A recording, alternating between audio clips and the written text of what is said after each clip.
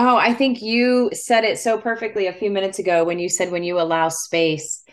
I think we allow so little space for ourselves. And so, how do we pause long enough to really get curious about what brings us joy? Where do we feel we are having the greatest impact? Where do we feel that flow we sometimes talk about, like that, just that natural excitement for what's Mm. going on around us?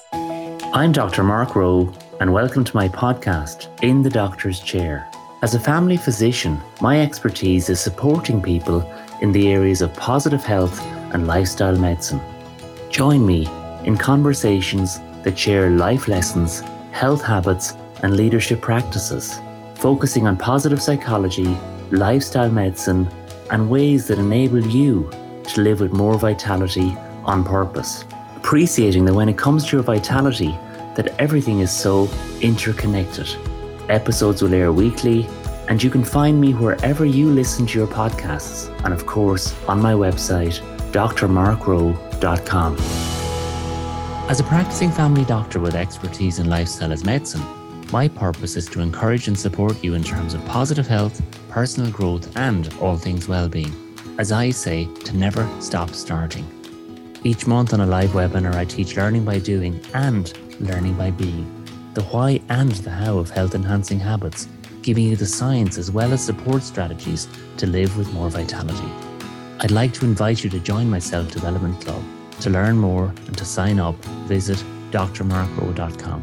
So I'm delighted to be joined in the doctor's chair today by DeDe Halfhill, described by Dr. Brené Brown as one of her leadership heroes and a total badass. With 25 years of military command experience under her belt, DeDe is no stranger to high-stress environments and has held several pivotal roles, including as a senior advisor to the United States Secretary of Defense and the chairman of the Joint Chiefs of Staff, as a senior advisor to the Air Force Chief of Staff and the Chief Public Affairs Officer for the Thunderbirds, amongst several other important roles. DeDe was a trusted influence in developing solutions to the US military's most pressing issues. DeDe is also an executive coach certified through Georgetown University's Executive Leadership Coaching Program and holds a master's degree in leadership from American Military University and a BA in communications from the University of Iowa. DeDe, welcome to the podcast. Thank you. It's so good to be here with you this afternoon. So, DeDe, I know that you have, a really strong history in the Air Force and in the military. Can you tell us a little bit about your background? Sure. Well, I think you nailed the high points. When I look back on my career, my core experience in the military was as a communications officer.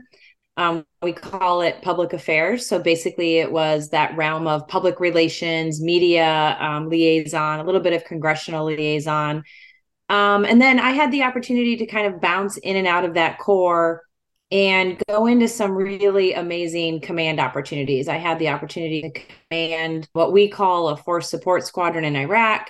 And then I also commanded what we call the Second Mission Support Group at Barksdale Air Force Base in Shreveport, Louisiana. And I think about the combination of those two experiences. One, being steeped heavily in communication, and how do you communicate for effect?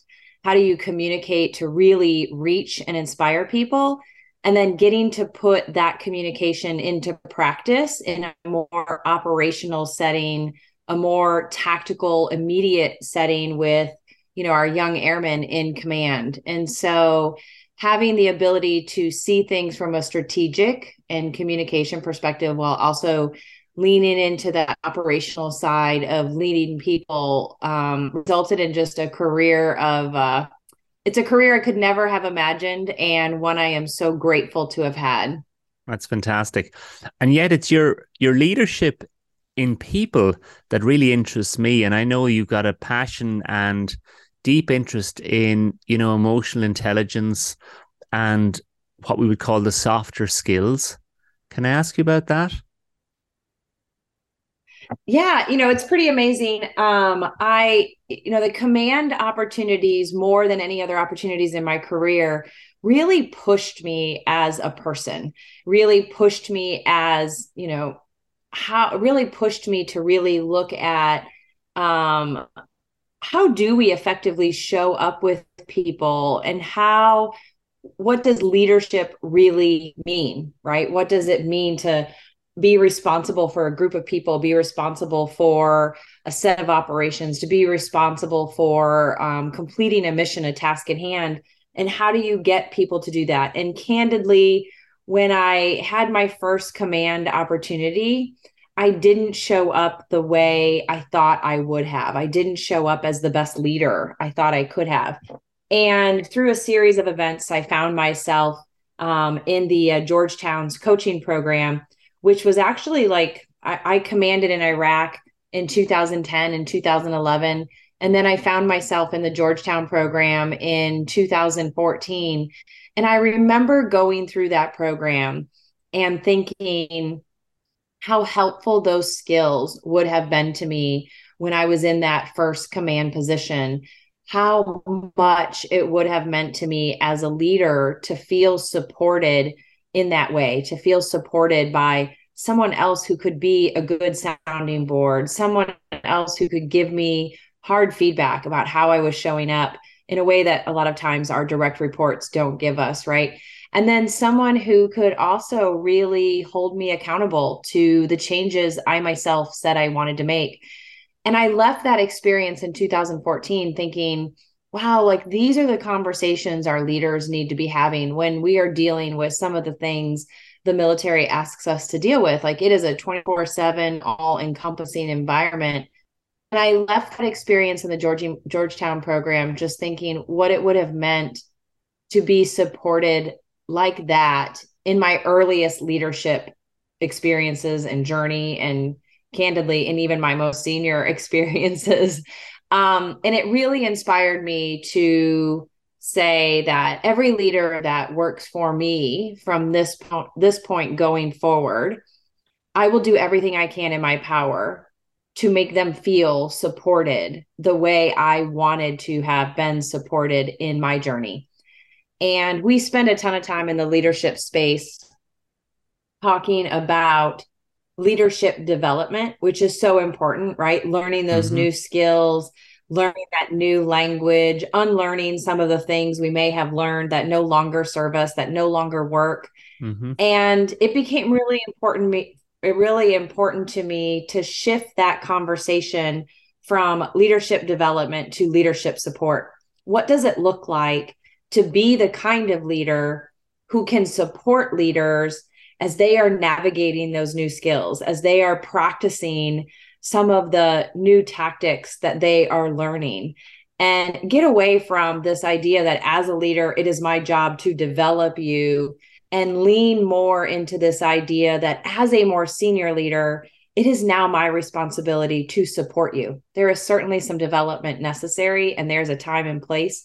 But so often, what younger leaders need is a leader who knows how to support them so that they can practice and play with it a little to really become the leader they need to be and they want to be. So that's what kind of led me on this whole journey of understanding who we are and the emotions that come up for us. Fascinating. And DeDe, in your opinion, what are the best ways to support someone else who's, a young leader in the world?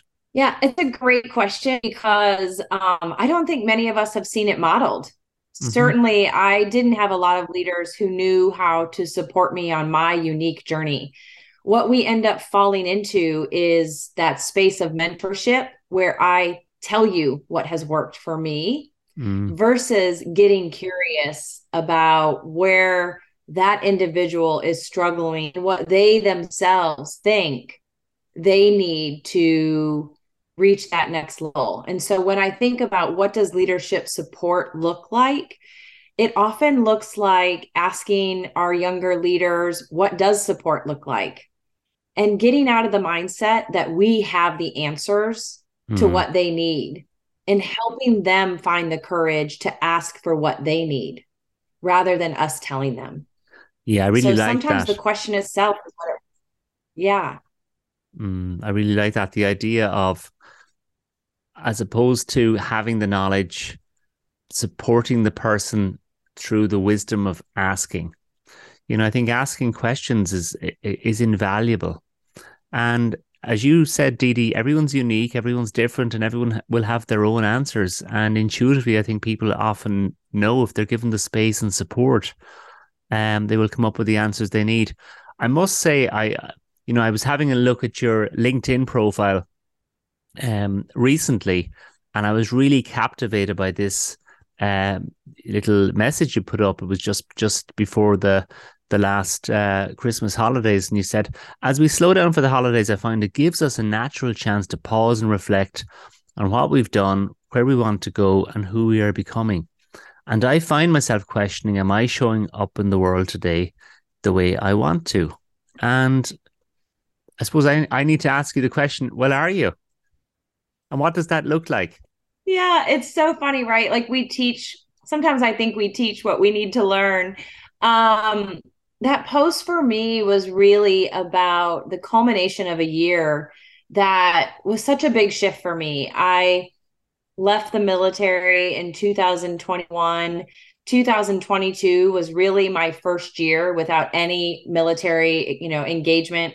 Half of 21, I was still in the military. So 22 was like the first year where I was really no longer serving in the United States military. It was a year in which I was letting go of the identity that the military gave me, this idea of rank and position.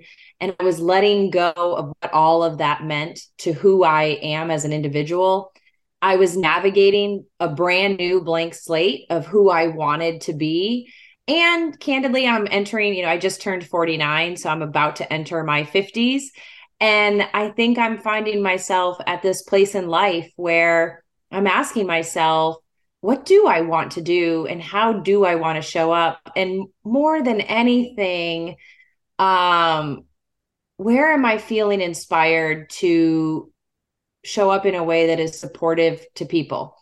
And where are the opportunities for me to share whatever life experiences and skills and gifts I have, been given in this world to really kind of write that chapter.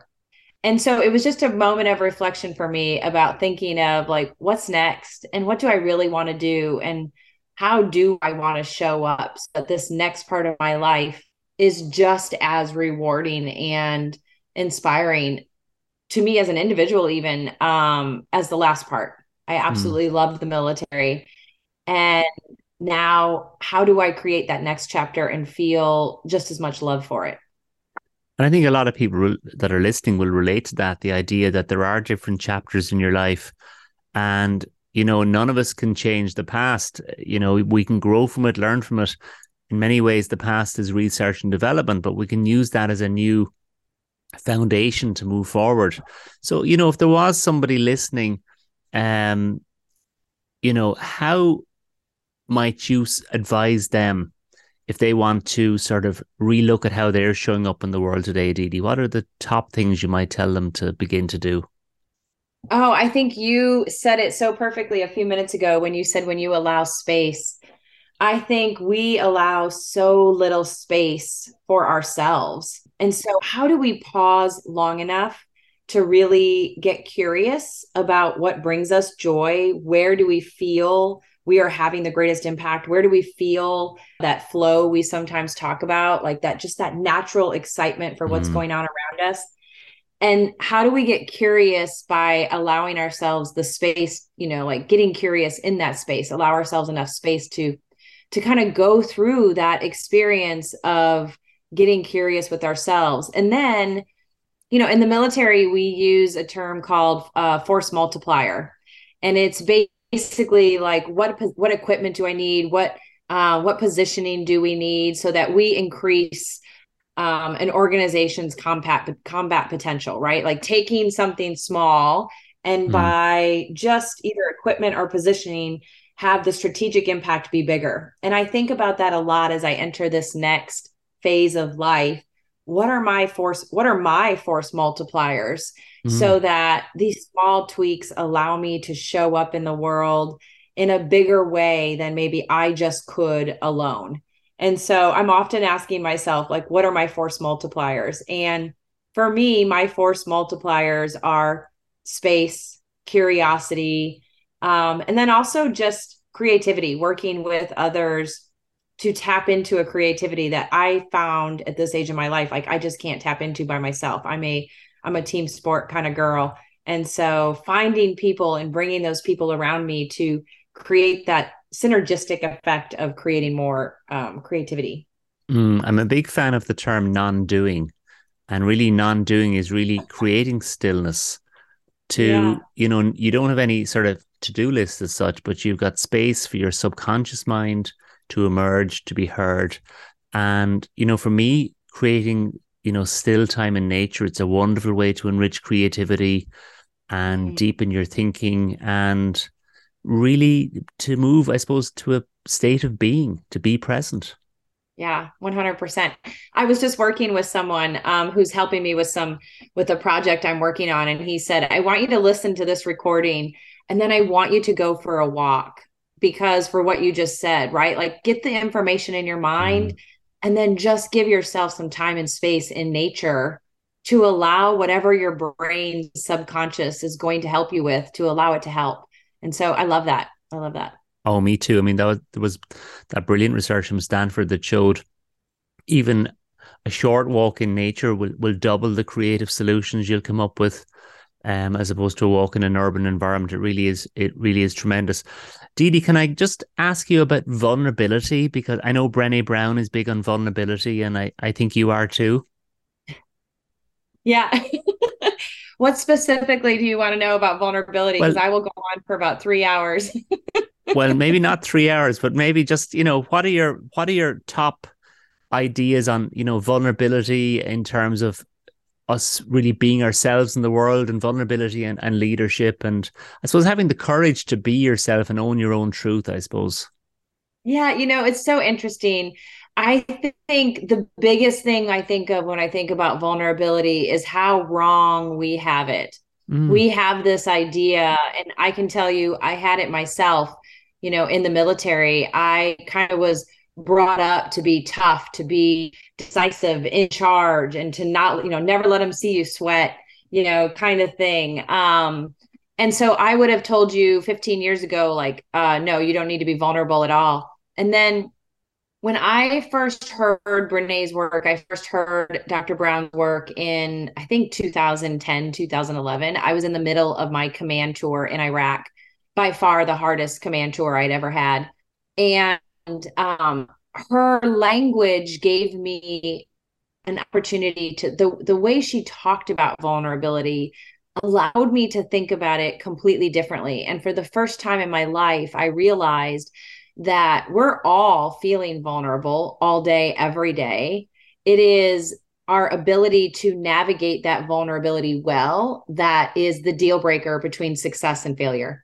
And the problem is we have such a misconception about vulnerability that we often hide from it, and it's those behaviors that we use to hide from that vulnerability, to avoid it, to deny it, that really get in our way. And so I think all of my work when I'm out with organizations, or I do a lot of keynote work these days, when I'm out doing a keynote, so much of the conversation we're having is about relearning what vulnerability really is and what it isn't. And I love the way Brene talks about vulnerability as risk, uncertainty, and emotional exposure. And I often ask leaders when I'm out there, is there a single day you are coming to work where you are not accepting some degree of risk? And, I never get a single hand that goes up because in today's fast paced, ever changing world, we are assessing and accepting risk all day, every day. And then I say, is there a day when you ever come to work and you have complete certainty for exactly what will happen? And, again, no hands ever go up. And then I'm often out with organizations that have a real passion for what they do. And then I ask them, is there a single day? Is there, most of us come to these jobs that we absolutely, there's, the mission we love, the purpose of the organization is something we can really get behind. And if that's the case, then our hearts are in it. And when our hearts are in it, we as humans are emotionally exposed.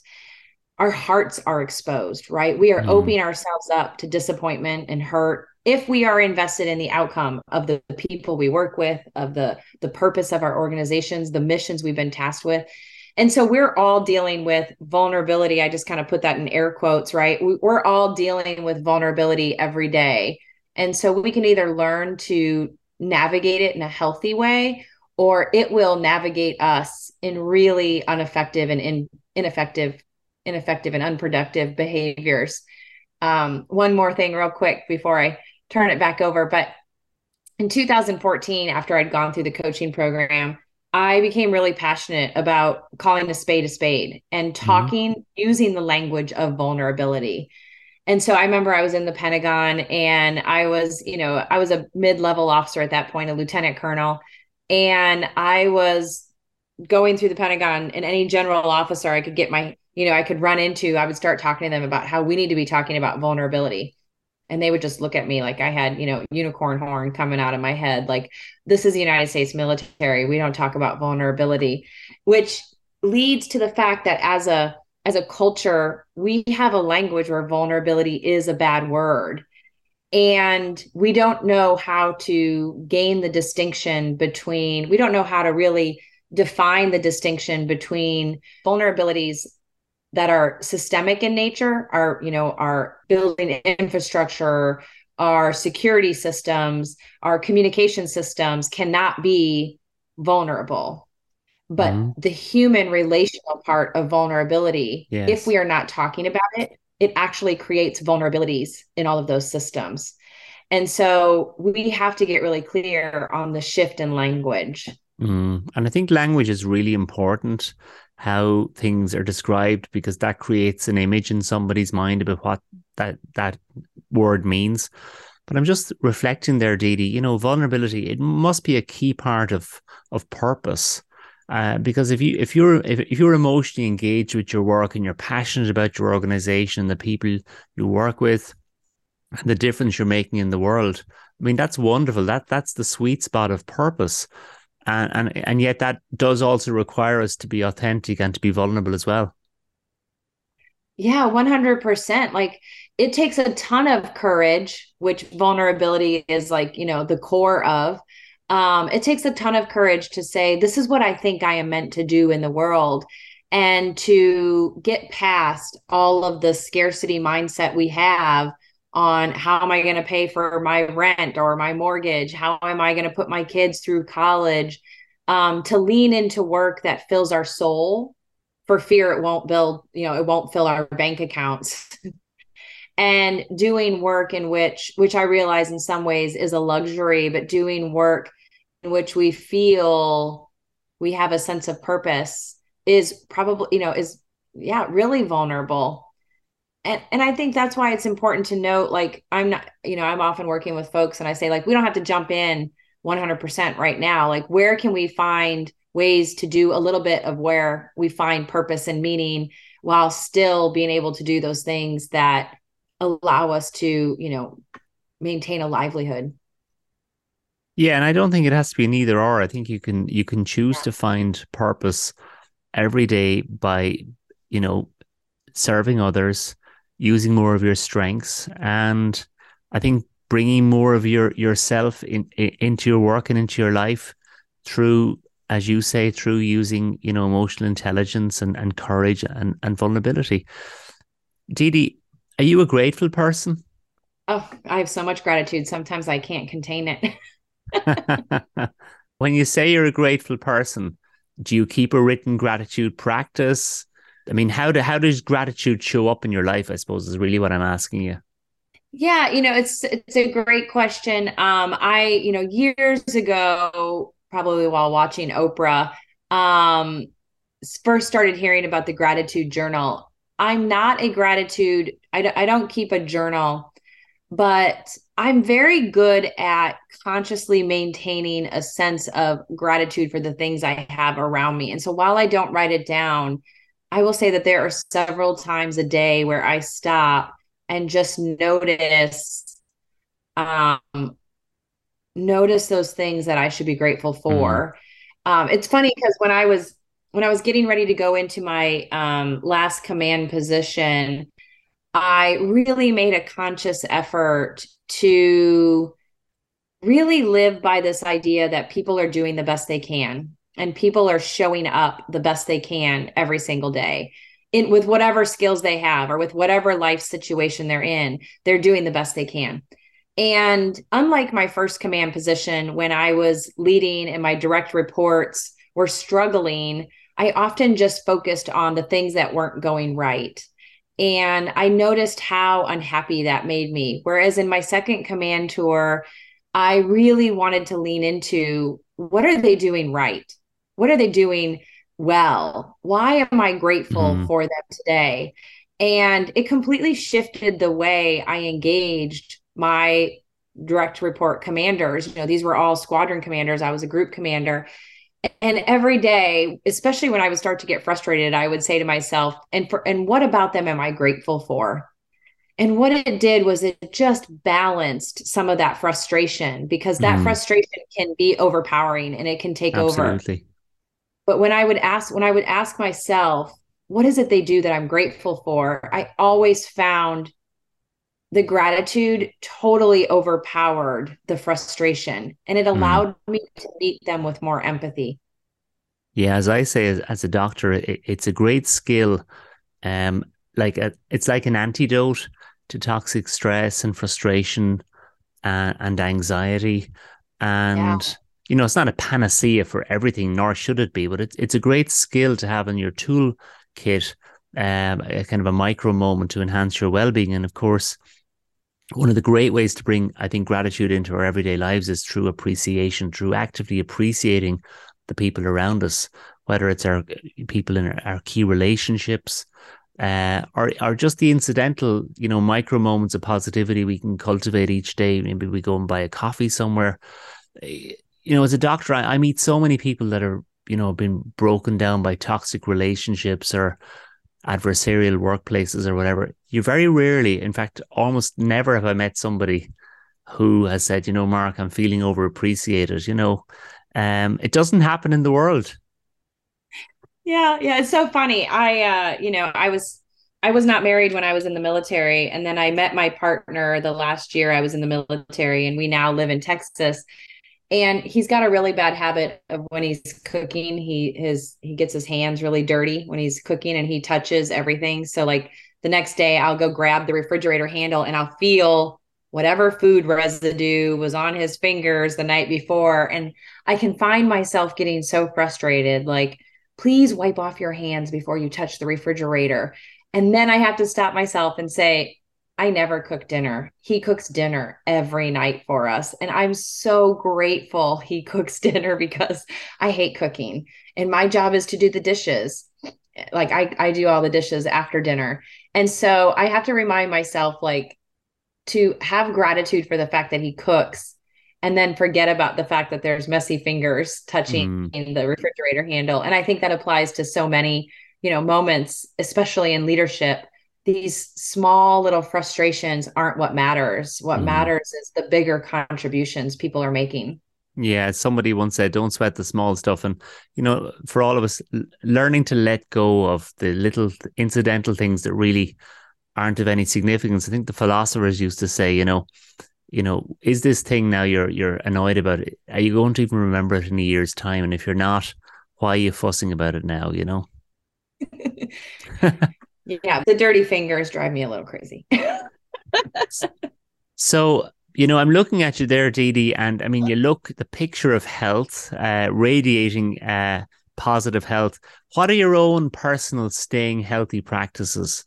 Oh, goodness. This is one that I have adopted since I've left the military because I think the military is a little behind on really embracing this one. But I would say the biggest thing is sleep. Really giving myself the the benefit, really giving myself the gift of sleep, Mm-hmm. and how much that has changed my ability to navigate stress, how much it has enhanced my ability to go into a creative space.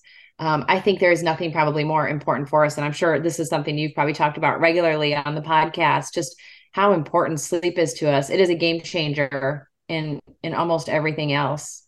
In your language, I would say sleep is mission critical. It is. Yeah, that's awesome. You know, Yeah, definitely. exercise. Are you an exerciser, DeDe? Yeah, I mean, I say I'm like most people. I am an aspirational exerciser. I exercise when I can, but I have not yet found a way to make it a daily practice. Mm-hmm. Sometimes I probably let work get in the way a little too much when I'm traveling, but it is something that, like most of us, I'm really want to make a better habit of. I we go on walks daily. We try to take our dogs for a walk daily. I try to do a little bit of cardio. And I think at this point in my life, as I listen to so many people who are a few years ahead of me, I'm really embracing the importance of strength training. And so I'd say like that's where I'm at on that journey, is really trying to figure out what does that look like for me as I get older. Well, that's fantastic. And you know what? For all of these changes, it's not about being perfect, it's about progress. And it all starts with awareness, understanding A, that, exercise is important for me. B, that there are different aspects. You mentioned walking, which is movement. You mentioned some cardio, building up a sweat. That's great. And also staying strong.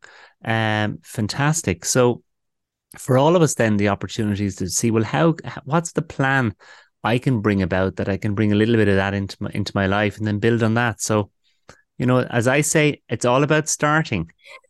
Yes. DeDe, for our listeners, could you give them, from your perspective, three take homes for a resilient mindset? I think about this question a lot because in my life, I would say I have struggled sometimes with my mental health. There were moments in my career that felt really lonely. There were moments in my career where I felt really lost. And so I think I really kind of thinking I boiled this down for me to three key points that I try to remember all the time. And the first is to get curious about what my thoughts mean, get curious about why am I having the thoughts I'm having, why am I feeling the way I'm feeling, and what stories am I making up about the experiences that are happening around me. And so getting out of my knowing it all mindset and really getting curious about what's going on in my inner world. And then my boyfriend and I have this saying where we say, I'm going to say it ugly.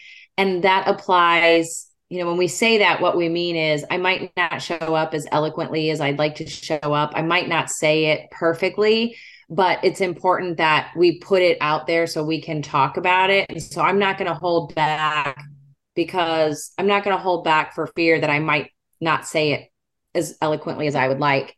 And that's kind of our cue to each other. Like, let's have some compassion for one another in this Mm-hmm. space. But I think about that a lot when I'm thinking about what I want to do in my life. I often say to myself, like, just do it or say it ugly, which for me means let go of perfection. Mm. Just do it or say what needs said. And it doesn't have to be perfect. It just has to be authentic, and it has to come from the heart. And so I try to really think about that when I think about resiliency. Like, what is my heart telling me to do? And don't not do it just because I might not do it perfectly. And then that leads to the third thing, which is just take action. Even if you're not going to do it perfectly, like, or you're going to say it perfectly, but by just taking some action, it gets you moving, it gets the ball rolling. And what you find is that by taking action, you're actually building confidence. Because I can't talk myself into confidence. I can only act myself into confidence, right? By taking those steps, that's how I build confidence. And that's how I see that I am more resilient than maybe my mind was telling me I was. And so it's those three steps: get curious, give myself some compassion around not being perfect by saying it or doing it ugly, and taking action. Just do something. I think there are three really important and three wonderful ideas for people to reflect on. And finally, DeDe, for you, What's the meaning of life? I loved this question when I saw it. For me, the meaning of life is it came down to one word, and that's stretch. How do I stretch who I am as a human, how I love, how I give, how I engage in the world to stretch outside of my comfort zone? Like, I didn't come here to this experience, this life experience, to stay comfortable. I came here to grow as much as I can. And we don't grow unless we are constantly stretching ourselves to that next level. So I think that's the meaning of life, is really stretch. Well, DeDe, it's been wonderful having you on the doctor's chair. Keep leading and inspiring, Thank you. keep growing, and keep being a support to others to be their best selves in the world. DeDe, it's been an absolute pleasure. Thank you so much. Thank you. It was so much fun being here with you today. Thank you for listening to my podcast, In the Doctor's Chair. For further resources to support you to live with more vitality, please visit my website, drmarkrowe.com.